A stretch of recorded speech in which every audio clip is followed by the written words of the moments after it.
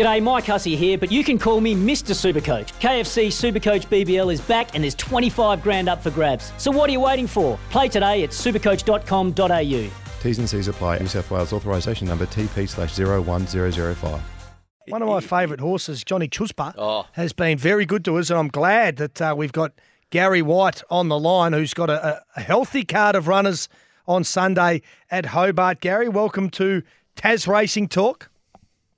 Great to have me on. It's great to be on there, guys. Thanks for having me. So let's talk about Johnny Chuspa, because he's fast becoming my favourite horse. I thought, back-to-back wins now, and that second placing when I went the early crow when he hit the line a little bit to not for the first time either, it must be said. Yeah, and the favourite shot up underneath us and got us. But that horse is really racing in a purple patch at the moment, isn't he? No, he really is. And when we look, bearing in mind when he first came over here, he had 6 starts prior to coming here, and his first start, Bolton was a little bit sort of, he was pleased with him, but he sort of, Eddie Hirsch, who owns the horse, he thought that he'd enjoy sort of the chopped up conditions, but didn't seem to like it when he first had his first start down here. But like as Bullen said, he's had a couple of different surfaces now, the synthetic and the electric track, and he's adjusted. He's going really well, and he's got confidence, and Bullen's got confidence in him, and it's at the moment they've gelled well, and it's all going good. Sometimes we put horses into the category of only being wet trackers.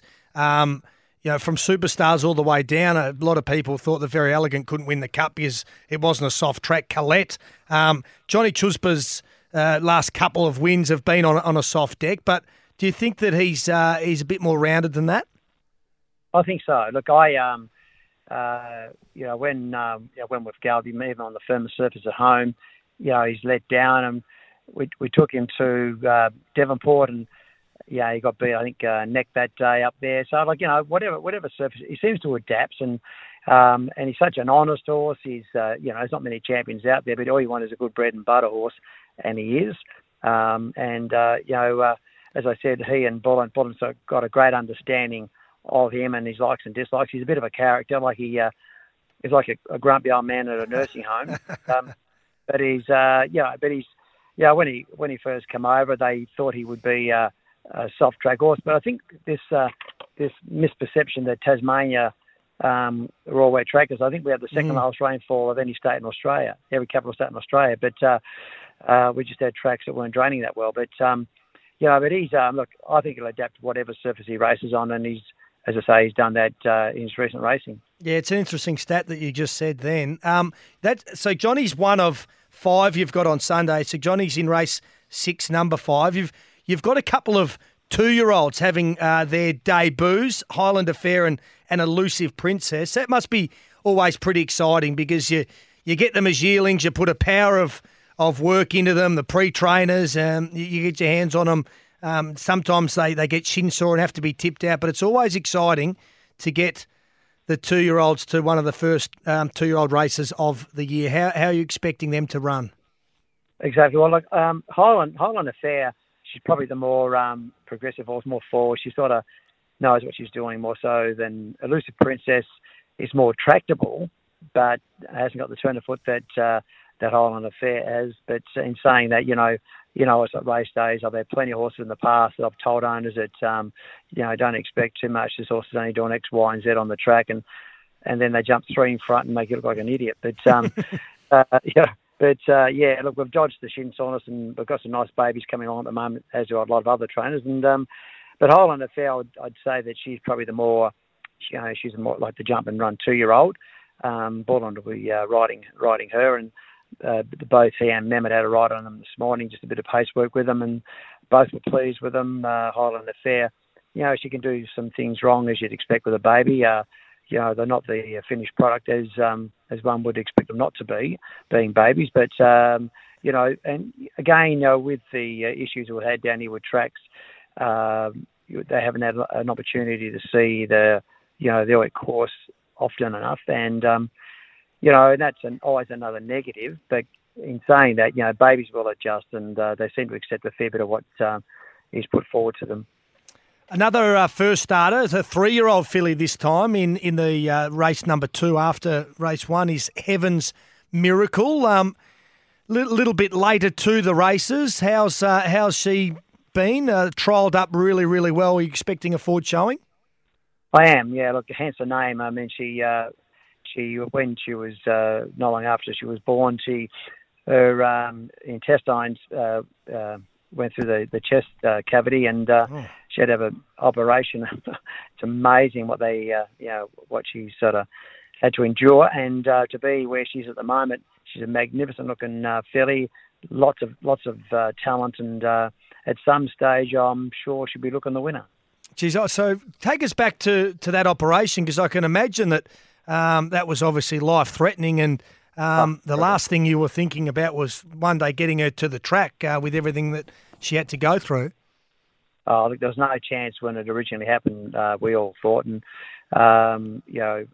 they sent us through the video of the operation. It was just horrific, and to think you got all these intestines, that shot through through the chest cavity, and for that, these guys are just, these surgeons are just incredible what they can do. And to see her now, and, you can't even see a scar, it's just amazing. It's amazing what she's endured. And she's such a get up and go type of horse, and Bullknight really loves her. She's very strong. And, we've been sort of lucky with a few horses out of that mare. And it's, they've all had little issues, but, again, the mare's been a fantastic brood mare, and this one shows that she's got similar abilities. So, again, we all know that horses, especially the ones we all back, we all know they can do something wrong, and they don't. As I said, we don't get enough chance to see the grass, because the early track's sort of still consolidating, and you go there with not the same preparation as you would normally like your horses to have. Gary, before we let you go, and always appreciate your time, you and Brownie do have something in common because you both won a 3-year-old Magic Millions Guineas. I think it was 09 for you, Gaz, and Brownie won it in 2014. I just want to make sure the similarities end there, because Brownie ended up getting arrested that night, celebrating the win. I'm assuming, Gaz, you didn't go down a similar path? No, but I'd probably dodge a couple of bullets. I go back a bit further than that, Brownie and I, with his father, because when they come down here when they won the Derby, and I still remember Mal saying to me that Cam always said to him, Dad, can you show me a photo of you with actually the football in your hand? He's always clobbering someone, Yeah, that's right. I saw a vision of Trevor Keogh getting belted against Carlton in the Windy Hill Brawl, and microphones getting ripped up as a South Fremantle coach, but I never actually saw Mel take a mark or kick a goal. It was a great day. The Magic Millions was amazing. It was amazing. When you go up there with a lot of hoping, she had your bones, in her knees, and you don't go up there expecting to win, obviously. And for her to do what she did, and then was meant to get a lot of rain, which was going to really enhance her chances, and because the rain never came, and I was walking around like a bear with a sore head and upset everybody around me. And then Darren Gauchi, pulled out a pearl, and the horse gave her guts, and it's an amazing buzz, amazing thrill, and have my son there. He was just sort of proud that we had a horse in the race, and to go and win it was just amazing. Brilliant. Brilliantly done. And you're a legend, mate. We appreciate you jumping on the line, having a chat to us. And good luck for the weekend, the debutants in particular, and we'll talk again soon. Thanks, guys. Thanks, Gary. Thank you. Bye. Bye-bye. Superstar. I'll be keeping my eye on Heaven's Miracle too. I love backstories around horses, and obviously that's why they've named the horse Heaven's Miracle, because she's lucky to even be alive. So trialled well, and if can produce anything what we've seen in the trials come race day, could be winning race 2. Before we get out of here, Matt Reed's going to join us. JK, is Matt ready to go?